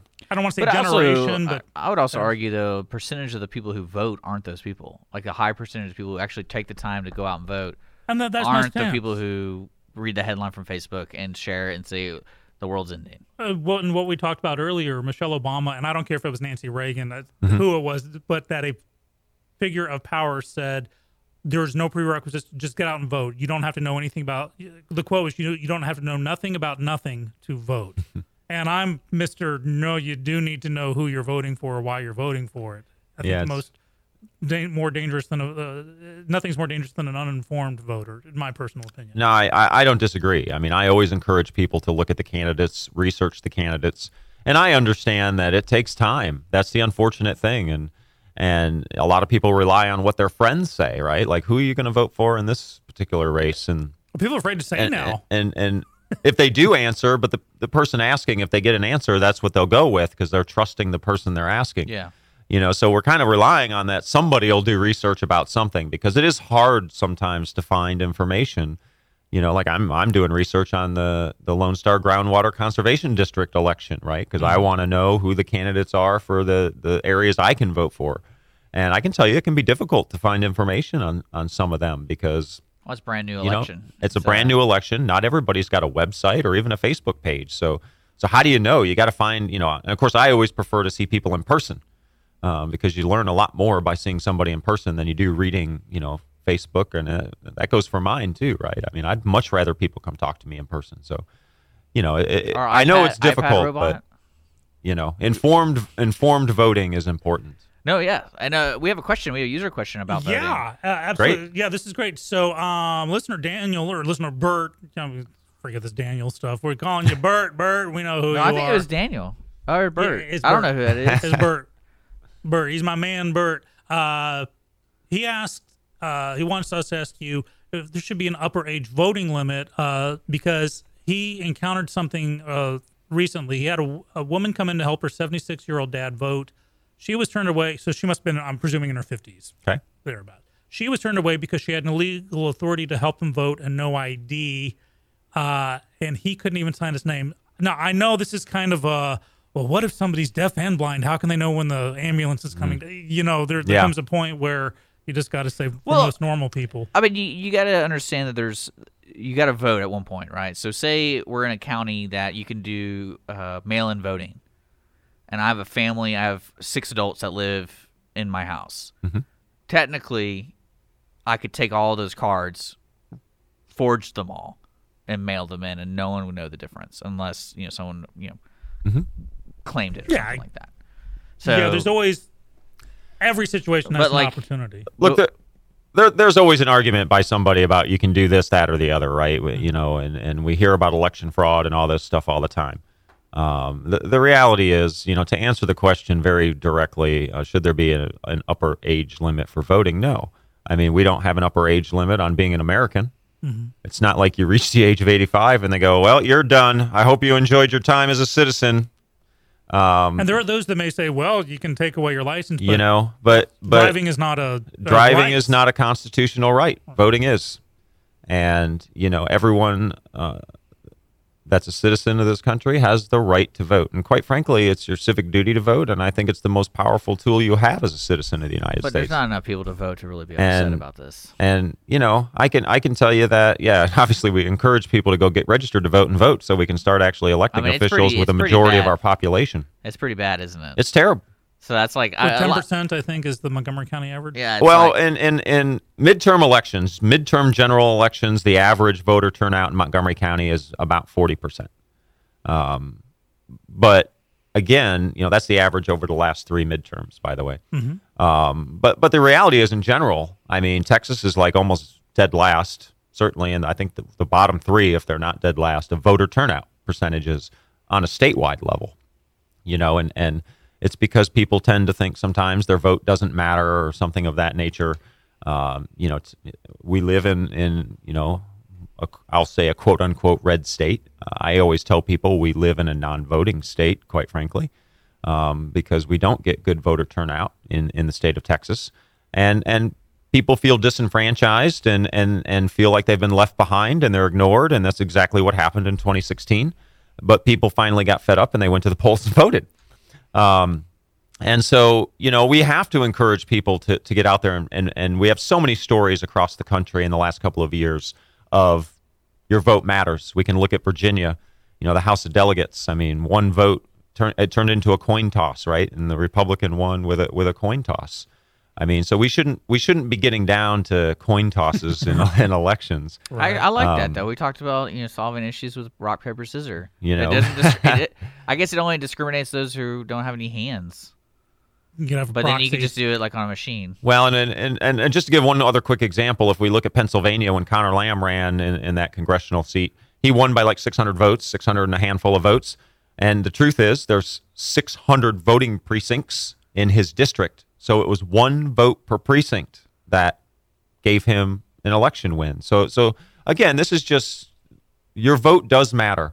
And the way you make your vote matter and what encourages people to come out is choices on a ballot, which is exactly what people have this year in Montgomery County. So I hope that encourages people to go, hey, I have choices now. There's not just one name on the ballot to vote for, because a lot of people go, why even go? There's only one name. They're going to win anyway.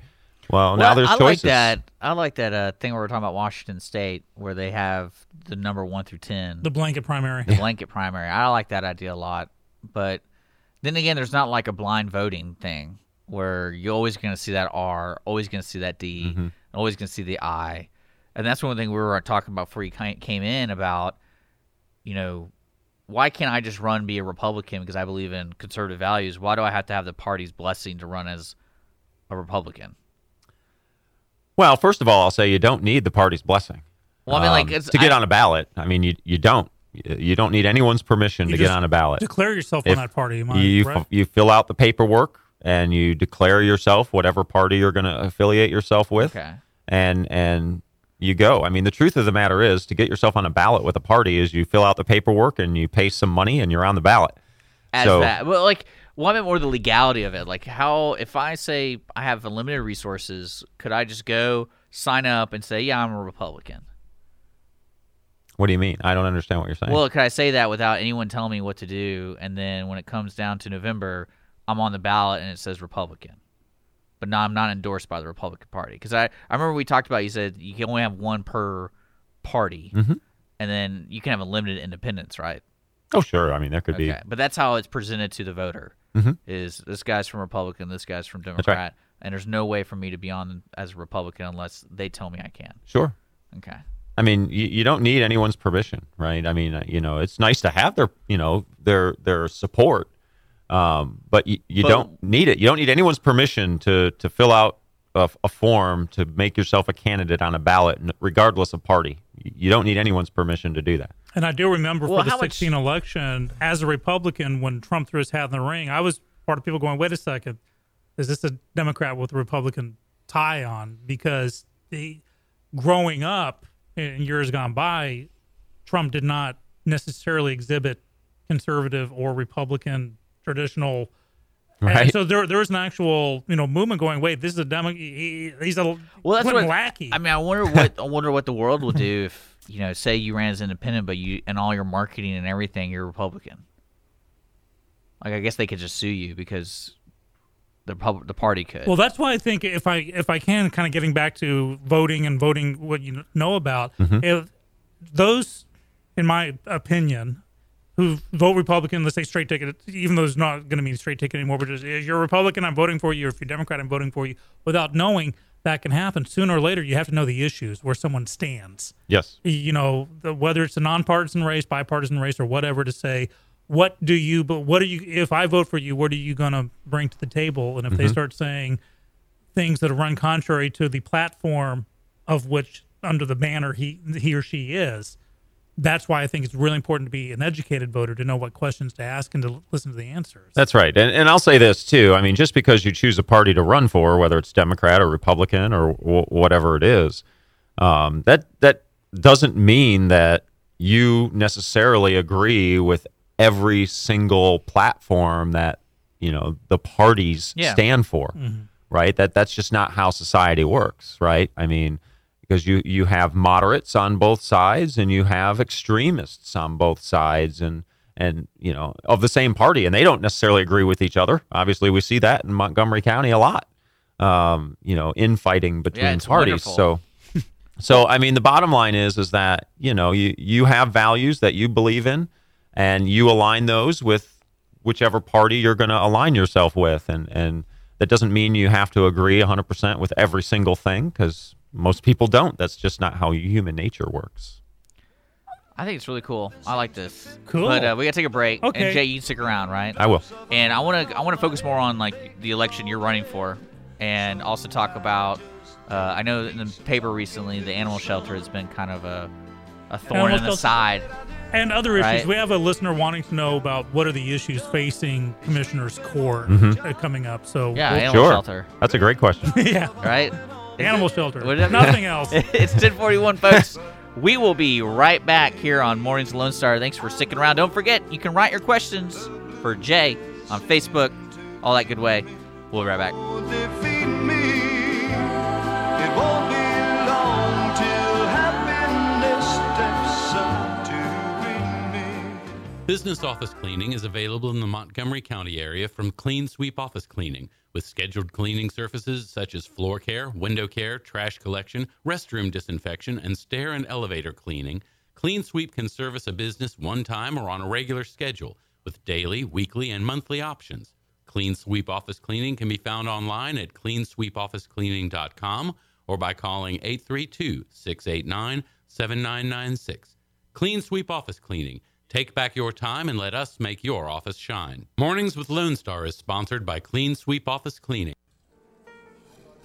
Conroe Coffee is a local coffee shop located in the heart of downtown Conroe at 206 North Main Street, Conroe, Texas. Conroe Coffee serves breakfast, lunch, and dinner, along with other treats and coffee. For more information regarding store hours and delivery in downtown Conroe, Conroe Coffee is on Facebook or by telephone at 936-266-7632. We would like to thank Conroe Coffee for being a supporter of Lone Star Community Radio and our morning sponsor with Mornings with Lone Star. Health Center Southeast Texas is a federally qualified health center. We accept Medicare, Medicaid, and most major private insurances. For our self-pay patients, we have a sliding scale discount program available. Our health centers have qualified providers and staff striving every day to provide the best quality of care to our patients. Services offered are family medicine, behavioral health services, telepsychiatry, and pediatrics. We have 4 area locations. Look up the Health Center Southeast Texas online at hcset.com.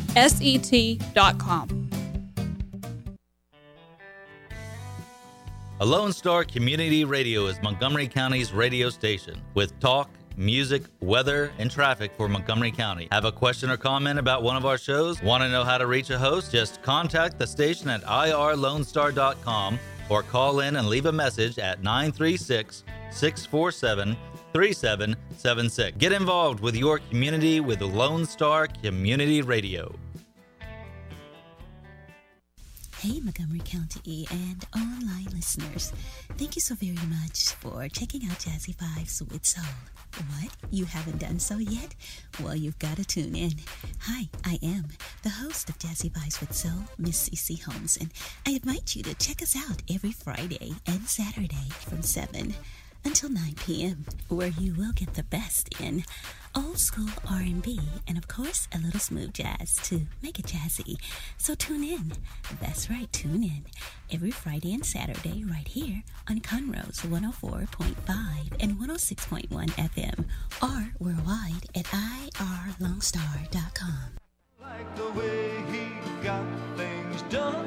He's sleeping on the Is it just me, or could Cece be Eartha Kitt? I don't know who that is.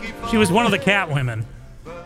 Sure. From the 60s. She can be whoever she wants to be. Because that was like, people always talk about, the first interracial kiss was in Star Trek between Kirk and Uhura. And even the studio said he had to be under alien mind control for it to happen.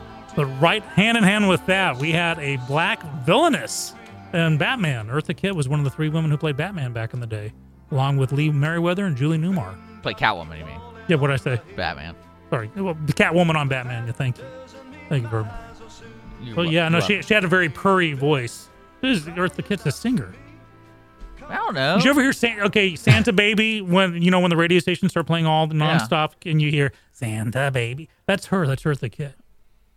I'm just saying. Thank you. You're welcome. I feel like I've learned something today. Well, speaking of learning stuff, let's talk about issues facing the county court. We got listeners wanting to know, and I know Dick is just hot to trot about animal shelter. If you don't mind, let's give a little bit of background on it. So about 3 years ago, it was determined that the animal shelter was in trouble. There were a lot of issues, especially with those running it. Like the conditions of it. The conditions, the leadership of it, kind of the whole vision and mission of it. I know a little bit about this. So when you say leadership, you mean like he didn't show up to work? Or do you mean more like no one's truncated work hours, extended vacations. And then like no one's cleaning the area? Right, okay. and high death rate. It came to commissioner's court attention. A commissioner raised his hand and said, I'll oversee this. And I think it ended up just biting him on the hiney hard because that's where they couldn't get a leader. They hired someone and 2 weeks later, he got a better job elsewhere. And it was falling apart, became a huge election issue for commissioner's court, for a lot of local elections. Finally, it seemed to straighten out, and it was at least it was out of the news for a while, and things were looking good. But then a kind of a shock report in the Courier happened last week, to where the director of the animal shelter and I believe his lieutenant, his number 2, there was an issue where some lady was rescuing or hoarding animals, however you want to phrase it. There were like 80. They placed like 7 of these 80 some odd animals and then killed the other 77, and where it could actually be in violation of the law. And so now it's back in the spotlight again, and a lot of people are, oh God, here we go again. Yeah. I'll stop at that point. Jay, pick it up. Yeah. So the animal shelter the animal shelter's been around a long time. Just to expand a little bit more, I mean, way back in the early 2000s, I mean, it's been around for a long time, right? But I mean, even back in the early 2000s, it was run by the constable that was in Precinct 3. It was the Precinct 3 constable that ran it at the time. And, ultimately they decided, and the county was in control of the animal shelter. And then in 2011, they decided to privatize the animal shelter. And it was actually that particular constable and his wife that started a company, and that's who got awarded the contract to actually take care of the animal shelter.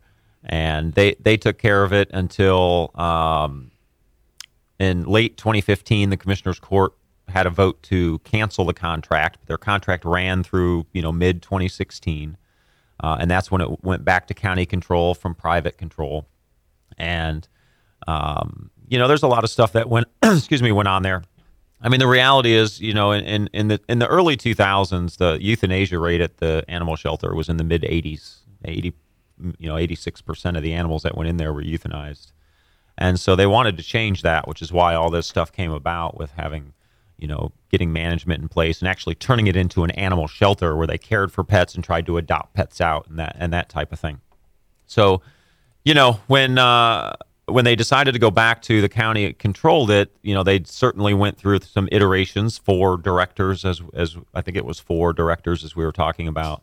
Yeah, there was one that literally took the job and a week later or something, Yeah, it was he resigned. So, It happens. That happens, right? It does. I mean, hey, things do happen, but at the end of the day, the unfortunate part of it right now is, and I don't know the facts of this case, right? I don't. It's not over yet. It's not. It's being investigated right now. The allegations are that the paperwork was forged because in order to euthanize an animal, it has to be looked over by a veterinarian. The veterinarian has to sign off on the paperwork.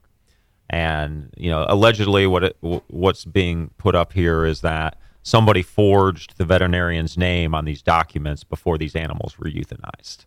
That is what has come out about this, and that's why it's being investigated, and that's why the director and the assistant director have been suspended with pay while it's being investigated. So that is what happened, and it's really unfortunate that something like this happens because again, it's this animal shelter, the problems that just for some reason continually just don't go away. And again, we'll have to see how this whole thing plays out, right? I'm somebody who's all for let the law do its job, Due process. There we go. And people are innocent until they're proven guilty, and let's let the facts show what the facts show. And if people did something wrong, then they need to be accountable for that. But let's not prejudge it before all the facts are in, because they've actually, they've actually done some really good things, right? And I mean, they've gotten the live release rate to over 90%.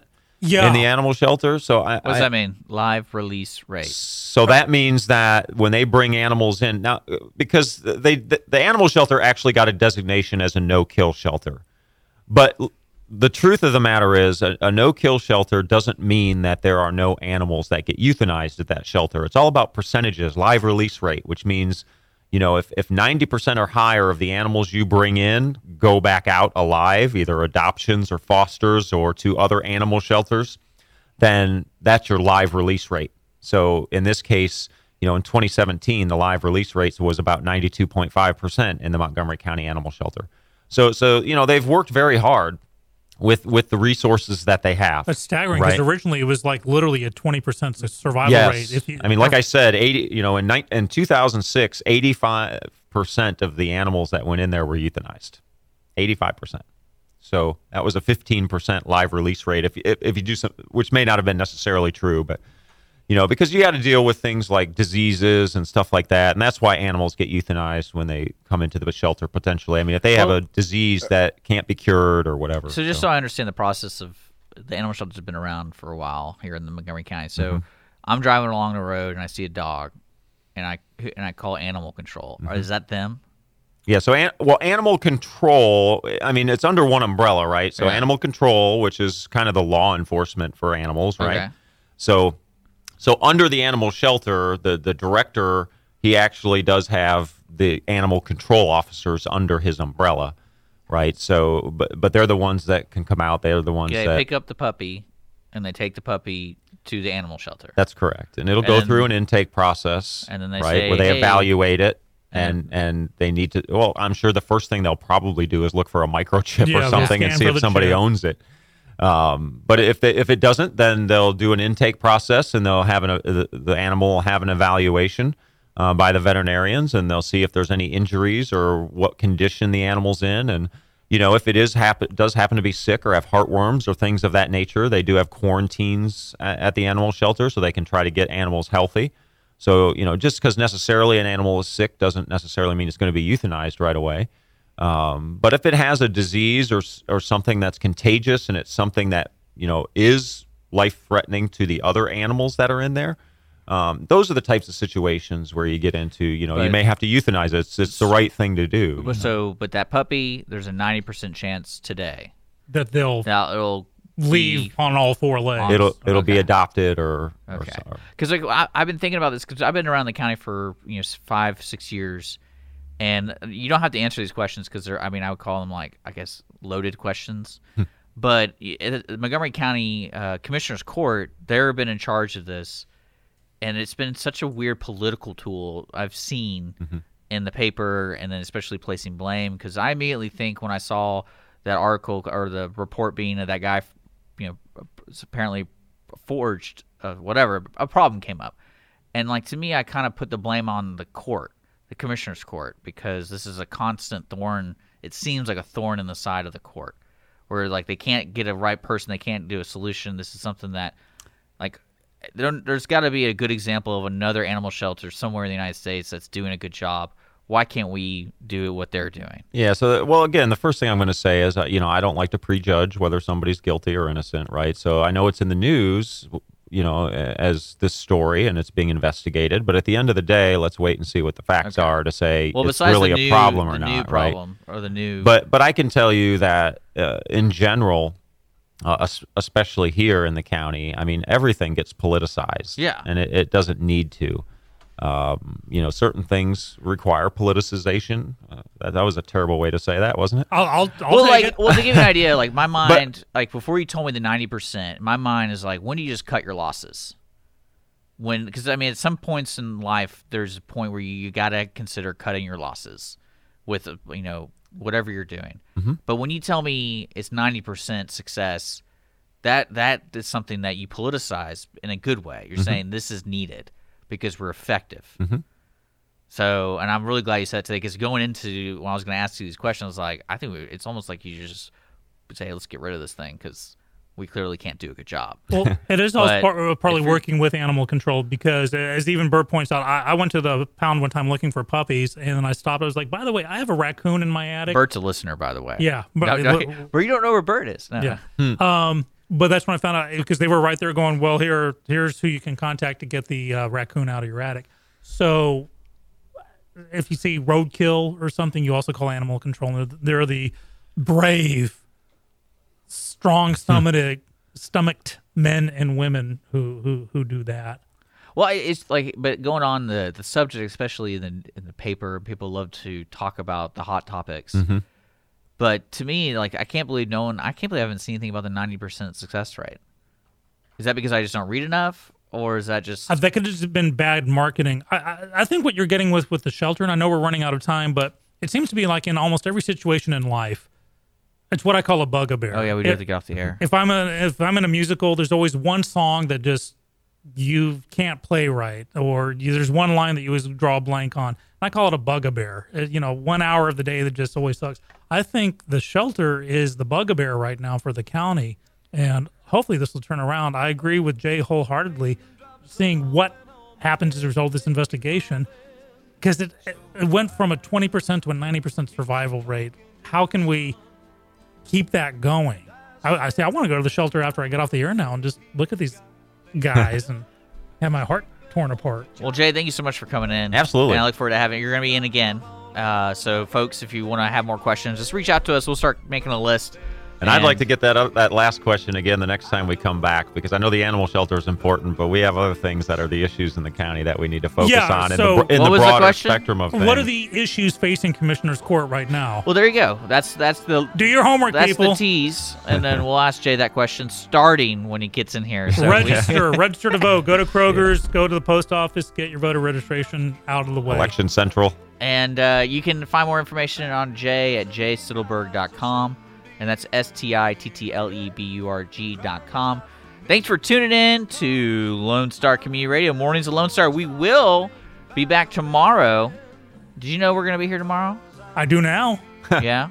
You didn't know we were going to be here tomorrow? I knew we were going to be here tomorrow. Who are our guests tomorrow? I can't. It's Lindsay Ann Anderson Lehman. I know that's a great name. She's with Tailored Teacher LLC. So Tailored Teacher LLC. So she'll be in the studio tomorrow around 9:45, so look forward to that. Thank you for tuning in, folks. Don't forget, we podcast every episode on iTunes, Google Play, and we also put it on YouTube. We have a YouTube channel, Mornings Lone Star. Today's show is brought to you by Clean Sweep Office Cleaning, Conroe Coffee, and Jay Stittelberg for County Judge.